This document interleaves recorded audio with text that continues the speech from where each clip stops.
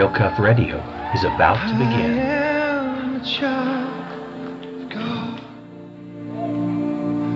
Everybody loves a hero. I believe there's a hero in all of us.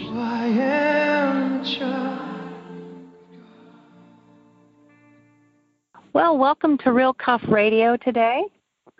We have an author online with Sandra and I. The book is called Murder, Motherhood, and Miraculous Grace by Deborah Murky. Believe me, we've read this book. It is absolutely mind-blowing. But I'm going to let her come on board and tell a lot of her story. Stay tuned and listen, for this is one book worth reading. And we're looking forward today to hearing other stuff as well that's not in the book. Welcome, Deborah. Well, thank you. Thank you for having me. Thank you so much. One thing I didn't talk about is all your list of everything that you've done. That is absolutely incredible. That's one thing when I was reading the book, I could not believe how much you were involved in. And there's only 24 hours in the day, and I go, man, that really stretched me. I thought, if I'm complaining about what I'm doing, I don't know how in the world, but God, what you did. That is just incredible, how many hours in the day and what you got done. So, but if you would like to, I'm not going to give away your book right now. I just thought, if you want to go ahead and start telling us about how you grew up and met your husband and then became even a foster parent. I'd like to hear some of those things, and then we can go into more about what your book's about. Sure. So feel free. Okay. Well, that's great. Well, I was born and raised in California, along the beaches, the South Bay area, along Redondo, Torrance, Manhattan Beach, in that area, and Rolling Hills. And I kind of considered myself sort of a beach kid. I love the ocean, love the beach. Grew up there with 3 older sisters. I was the youngest of the 4. And my oldest sister had, when she was 7 years old, she was 9 years older than me, but when she was 7, she ended up with polio. And so by the time I was born, I was dealing with an older sister in crutches and wheelchairs and leg braces and surgeries and different things like that. She and I were very close. My 2 middle sisters were very close, but my oldest sister pretty much raised me. And as we all grew up together, my father traveled a lot. But when I was 8 years old, my parents divorced. I really looked to my older sister for mothering and for care, and she was always wonderful. But the thing was great. I considered our family a church-going, dysfunctional family. And we would go to church. My father was even a deacon in the church, and we always looked great. You know, as little girls, we had the shiny little shoes and our hair perfect, and my mother made sure we all looked great.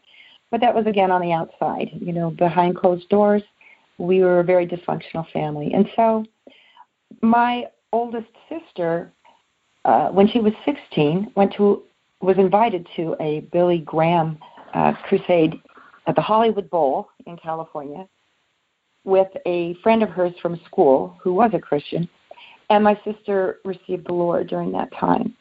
So after she came back from that crusade, we just watched her become a different person. And she tried to minister to the rest of us, but it didn't go off really well.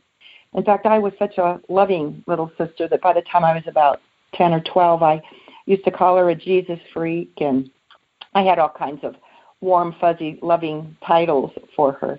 And but she was so faithful, and she prayed for all of us. And again, even though we were a church-going family, it wasn't until later in life, of course, that I realized we were really not a Christian family, and we did not know the Lord Jesus as our Savior. So she was very, very faithful in my life, and in fact, I've dedicated the book to her because of that. So as I grew up now with a single mom, my older sisters were pretty much in the later years of high school and college. I was the youngest left at home, so I grew up the rest of my years with a single mom who was bitter, and it was very, very difficult. But when I was a teenager, I went to live with my father in New York. I just battled my mother with the fact that being the youngest, I never got to really know him. And I really wanted to. I only had a few more years left for high school until I was out on my own, and I wanted to get to know him. So she finally let me go, and I did go and live with my father for about a year and a half in New Jersey, and then came back home and finished my senior year in California. And then after that, moved out with some girlfriends, and I kind of went on from there. It wasn't until I was about 26 years old that I'd moved to Houston. I actually was married at that time and had my first two little children. And that was very sad, an abusive marriage, and I ended up in divorce when I moved to Houston. And so after that time, probably about a year later, I was working in a restaurant where my boss was single, and of course at that time I was single, and all the employees thought we were would make this darling couple. So they really plotted and planned how to get us together, and it worked. So I married my husband. We've been married now for 40 years. But again, neither one of us were Christians. After we were married, we came to visit a family in Wyoming, his family. That's where many of the generations on his side were from. And I fell in love with Wyoming. I thought I'd never leave the ocean, but I was willing to trade it for the Rockies, and fell in love with it. And we said, this is where we want to raise our children. This is where we want to be. So we moved to Wyoming 2 weeks before we had our third child. It was shortly after that time, we were just settling in the winter, and we saw an advertisement on television that in our community there was a real need for foster parents. And when I thought back of growing up, I always loved children. I always tried to be involved in a community of raising funds. I would bring a wheelbarrow around my neighborhood when I was little and collect food for the poor, for my church. And of course, my oldest sister, I saw many needs for her physically. Also, one of my sisters had a personal friend that was deaf. So I saw all of these needs of other people outside of our own family. I found that I just really had a heart for people that had needs. So when my husband and I saw this commercial on television, we looked at each other and said, we don't have a lot, but we have a nice home and we have love in our heart, and we could certainly bring in, a child or two from the community temporarily, who might be in need. And so we agreed on that, and I went down and filled out the paperwork, and we were in training within weeks of that. And that's how we became foster parents. And that's sort of the quick story of my life. No, that's wonderful, because I find it very interesting. We just had Cities Fest here in East Texas with Andrew Palau, and they had, I believe, I might be wrong, but I think it was 5 targets for this area. And what they mentioned this weekend was one of the targets was on helping the community with foster care. They were mentioning, I believe it was the number of 100 kids were without homes right now, and that this was one of the areas they were targeting to help. So kind of interesting that was just this weekend, and here now we're talking about foster care and your book and how you got there. You answered the call by an ad, but you have to remember what I see too is you and your husband both saw it at the same time, were both in agreement, and obviously it was both put in your hearts to do that. And, yes. And that's a good thing to be so. So let me ask you one question. Sure. How long did the training take? Well, it was quite a while ago now. The training wasn't very long. I think we had to go twice a week for maybe a month, something like that, or 6 weeks. And it was in the evenings, of course, because people worked. And so at that time, there wasn't a real long or extensive training. As years went on, social services became a little bit more detailed. The training was a little more involved and longer. And I think that was just as they started to see in the community different needs. They needed to extend that training. And we did go back for a special training to be therapeutic foster parents. And that, again, was probably 3 or 4 weeks of special training for children that had special needs. Who was your first child? He was a little one or two or Indian boy. It was just one. It was a little boy about 7 years old. And it turned out that his mother was from one of the reservations here, but she had drug issues, and she had lived here in our community shortly. One day he came home.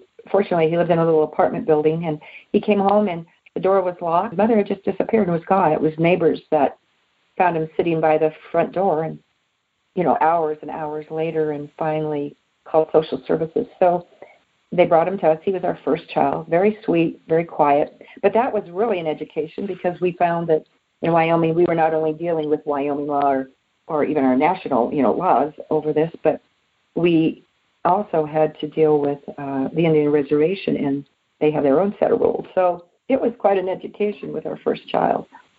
How long have you been doing this now?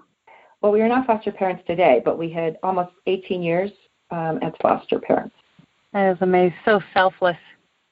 I'm just sitting here blown away at the time, running around with your own. I think about my own kids, and then adding that into the mix, and I go, oh, Lord.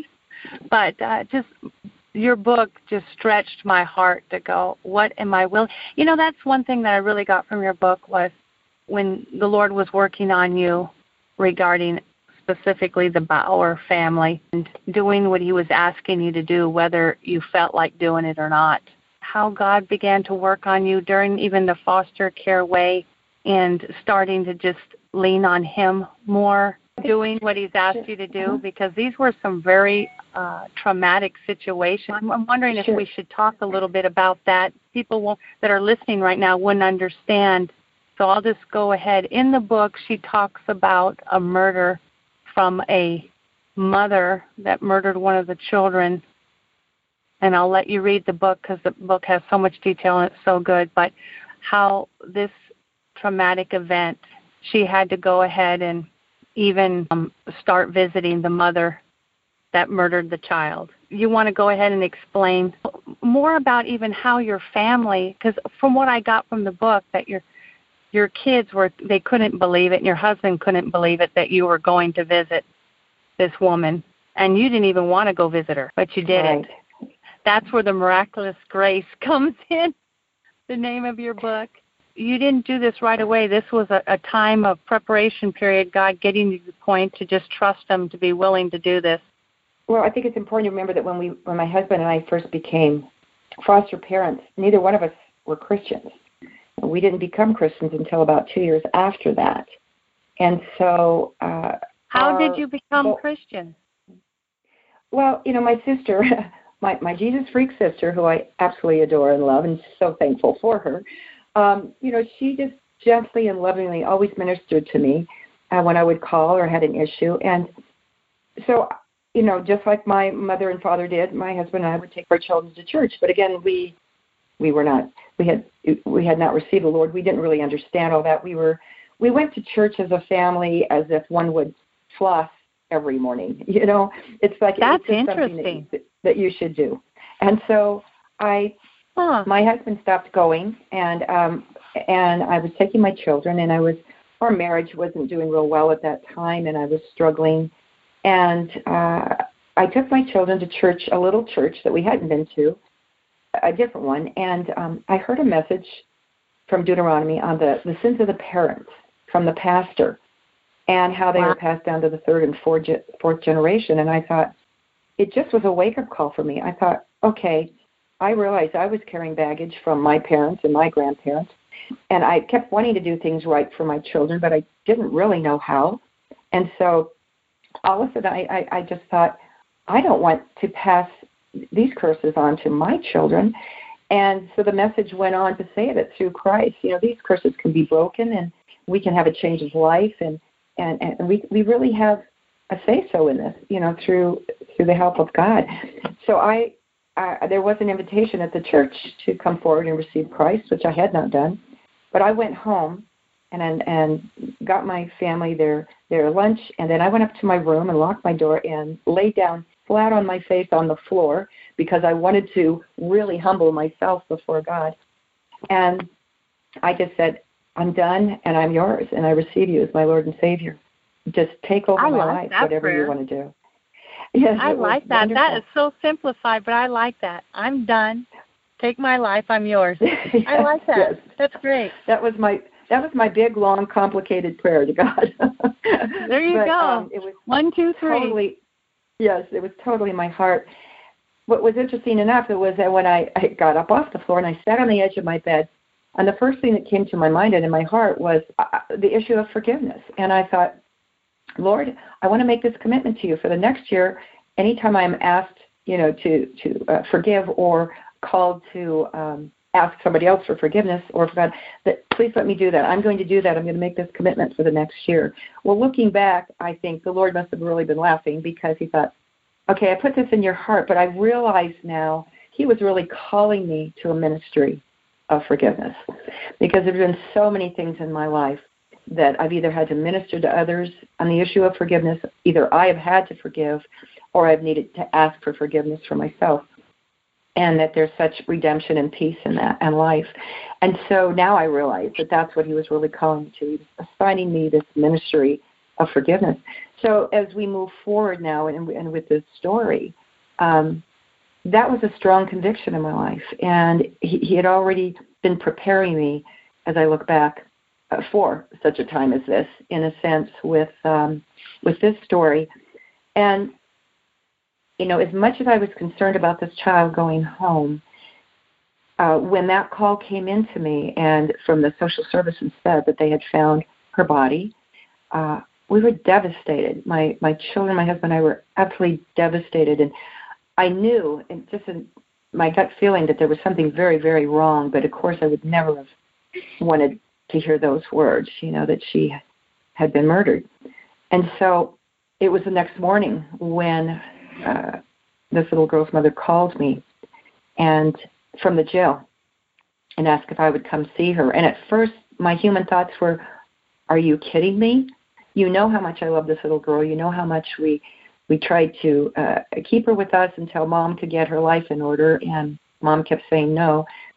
And so I knew that she knew exactly how I felt about this child. I couldn't believe she would be calling me to and then I had become the Jesus freak, of course, in her life, And so why would she be calling me? And I wanted desperately to hang up. I was just so angry and so hurt and wanted to hang up that phone with every part of my being. But I just sensed the Holy Spirit saying, you are my hands and feet and mouthpiece. And if she called me, meaning if she called Jesus, would he take her call? And I realized then, I have a decision to make. If I'm going to really walk with God, if I'm going to claim to be a Christian, if I'm going to be a disciple of Christ, then I better commit all the way or don't profess that I'm a Christian. And so within seconds, my answer was yes, I'll take the call. It was very difficult. I bet. Wow. Sometimes we're the only Jesus somebody's going to see or hear. This is true. Sandra, do you have anything you'd like I'm to just talk sitting. about the book? This was the most emotional book I've read, and I was just sobbing, and you'd said, you're going to enjoy this, and my husband said, what is going on? And I said, it's wonderful. It's wonderful because it was all God's miraculous grace and mercy through the whole book. So we don't want to give a lot of it away, but it will be an awesome read because you'll see that forgiveness throughout it, bringing things back. I know that you must have had such anger initially, I say that, when that judge ordered her to go back to her mother. And yet you knew that was a big deal to deal with, was it not, to forgive him? That was very difficult as well because, and God continues to, but it was a situation that all of a sudden I realized I had absolutely no control. I had no say-so, no input. Nobody wanted to listen to what I had to say as far as my concerns. The caseworker had, but the judge wasn't even willing to listen to her. And I just couldn't understand. And so my hands were totally tied legally, and I had no authority, and nobody really wanted to hear. And I don't think I'd ever felt in my life that I had such little control. Usually we think, well, we could do something little or say something or have some effect. And yet in that case, I had none. And I had absolutely no choice but to return this child, knowing I was returning her to an extremely unsafe situation. Going through all of that and living through that, and I think for anybody that goes through, let's say, a crisis or a really, really tough time, I think that we put ourselves sort of on survival mode. We have to still breathe. We have to still eat. We have to sometimes still work or take care of family members. And so when I was going through all of that, I had to keep moving. I mean, I couldn't just stop. I couldn't go down with picket signs. I had a family. I had my own children to take care of and my husband, and I had to just keep moving forward. But what I found was that writing this book was very hard, and I probably cried more writing it than I did even living through it, though there were many, many years of tears, because when you're writing, you need to really hit replay, and you have to stop, and you have to focus, and you have to remember, how did you feel and what was going on. And writing the book, I felt, I think, even more of an impact. And I found it so interesting because I had to go through all those emotions again. I had to go through that anger. I had to go through the struggle. The Lord had to remind me of the places and the people that I had willed myself to forgive. And that's just how I feel that it is. God commands us to forgive, and we have to say it before we'll ever feel it. And writing the book, God sort of took me back again, and I had to work through it again. I had to work through another level of forgiveness. And I'm very grateful for that because of where He's brought me. But I just think that it's such a great lesson for us in anything in our lives that we have people to forgive or ask forgiveness from. And that it's something that it really is a process. It's not an overnight. It's not just a few words, and it's not just a one-time situation. It's truly a process. And with the Lord, our hearts can heal, and we can believe that forgiveness that we spoke. Because I did not necessarily believe it when I said it. I just knew God was commanding me to speak the words of forgiveness. And then He said, I'll bring you along. I'll help you to really believe and to feel that forgiveness. Just trust me. So I've learned, and as I've told my own children, when we don't understand, all we can do is trust. And that's what faith is all about. Deborah, in the midst of all of this, and I'd just been going through such an emotional thing reading it, and when I got to the pageant that you ended up in, I sobbed and I laughed because we live right here. Tyler's only 10 miles south. Oh, really? And I sobbed because I thought God provided that. I know it was stressful, but I think He provided that as a gift in the midst of all the turmoil, something totally different, and honored you with that pageant, which is International Women's. It is awesome. That was so funny, and I'm so glad that you saw the humor in that, because it was probably the only area in this story that I could bring humor to it. There was so much more. I still cried, really... and I laughed.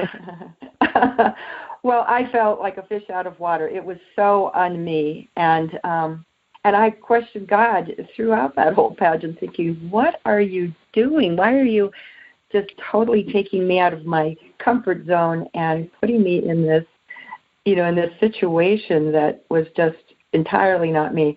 And yet He really taught me a lot through that. He did, and it was fun. When you actually went into prison, working in a prison, that was a totally different thing.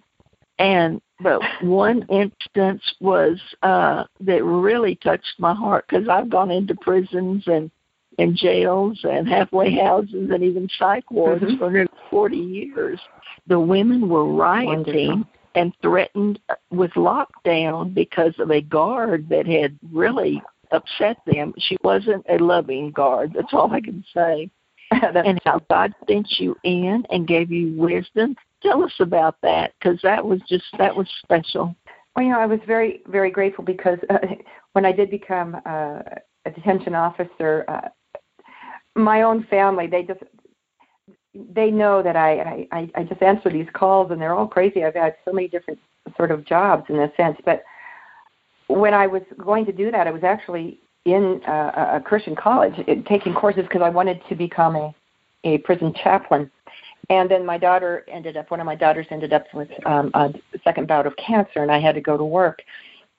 So I had somebody suggest to me, they said, you've been a jail chaplain, and you want to do this in the prison. Why don't you go and apply at the local county jail here in Phoenix? We were in Phoenix at the time. And at first I thought, are you kidding? And my family laughed as well. But then the more I thought about it, I thought, that would be great. I would really have, obviously, an inside perspective and be able to maybe minister to these women even better. So I did do that. What was fortunate was that when I went in, I was not only going in as far as a job as an officer wearing Army boots and a badge, but I also saw it as ministry opportunity. So I would have to do my job, and I would have to be, the authority in the situation. But I would be over like 130, 150 women alone in a whole dorm for 8 hours. And so I had this captive audience is the way I saw it. But over a year's time, I had the opportunity to pray with many of them, pray for them. They began to build some trust in me to the best that they could, that at least that I cared about them. And so when this particular situation came up and an officer was over the radio screaming that there was going to be an inmate fight and they needed support, we all came running down the hall and with the sergeant and the other officers. And this dorm, I don't think I'd ever seen a dorm so out of control, so angry. And this officer, she's the one that got them all going and got them all upset. So when my sergeant said, to all of them they had to get back on their bunks and lock down, they were still yelling and mad and angry. And he told them they were all going to be on lockdown, for a number of days and lose all their visitation. They didn't calm down. And he told the officer to take a walk and cool off. And then he looked at me and said, Officer Murky, you're in charge. And I was like, what? You're leaving me with this, totally riotous group of women. And so he just threatened them and lectured them that, they'd be on lockdown for days if they didn't stay on their bunks and calm down. So everybody left, and I was there alone. And I just started praying. And as soon as the sergeant left, of course, they were all yelling and screaming even more and angry. And he just said, go walk among them. Don't stand back here across the room. Go walk among them. Walk up and down the bunks and look them in the eye. And I did. And I thought, oh, my gosh, they could start any minute and just lose it, and I would be here all alone. And I thought, well, I can't get their attention. They're so loud. I can't even get their attention to calm them down. So that's when the Lord laid it on my heart. He said, tell them you have a question. So I just started one by one saying, I have a question. If you can help everybody to calm down. I was trying to get the inmates to calm down. I have a question for all of you. So I started getting them a little bit curious about that, speaking softly to them. And eventually, the inmates themselves said, Officer Murky has a question. And I thought it was so interesting God would choose that, because it's not that he said, tell them you have something to tell them. They've been told, for much of their life, and they didn't want to hear anything that somebody had to tell them. But to say I had a question, it caused curiosity. So I finally just, took the mother hen role and said, I'm not going to ask you all the questions until you all quiet down and everybody has to be quiet. And I believe God used that to really start calming their hearts, their breathing, their energy.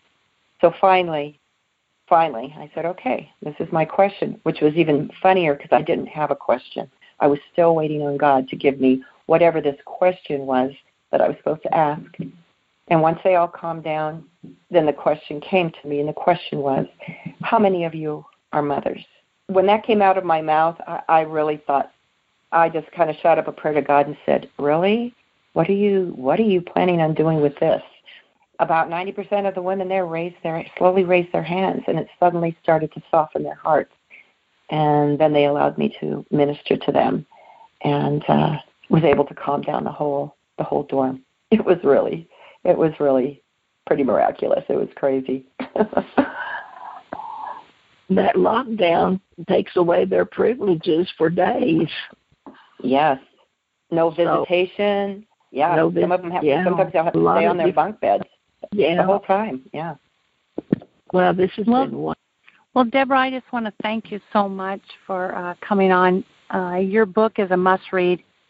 It's wonderful. Thank you.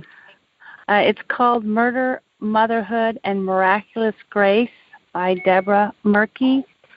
You can get it on Amazon and all other types of ways. But before we end this, I kind of thought while you were talking about being a minister of forgiveness, and yes.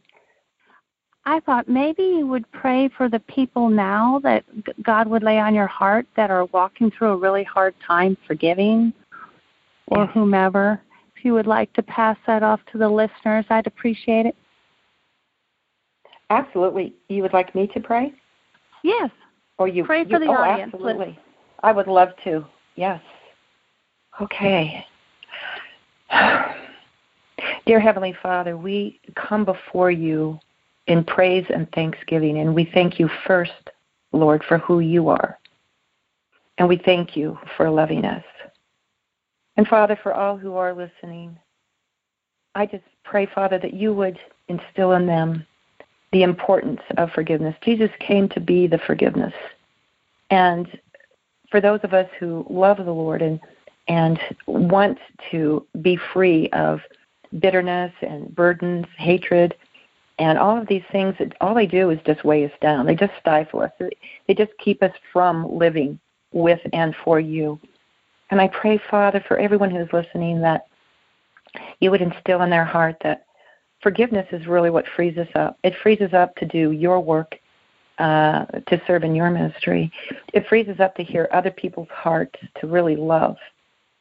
And so I just pray for all of those who have heard this message today, that they would just go to their face, as I had to, and say, Lord, I'm done.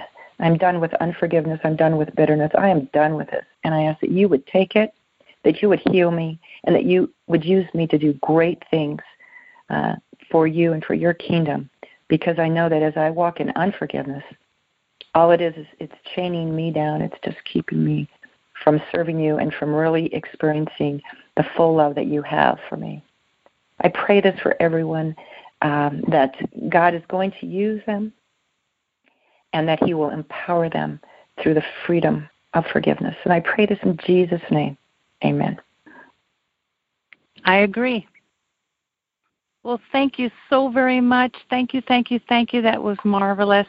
And we just bless you and all that you set your hands to do.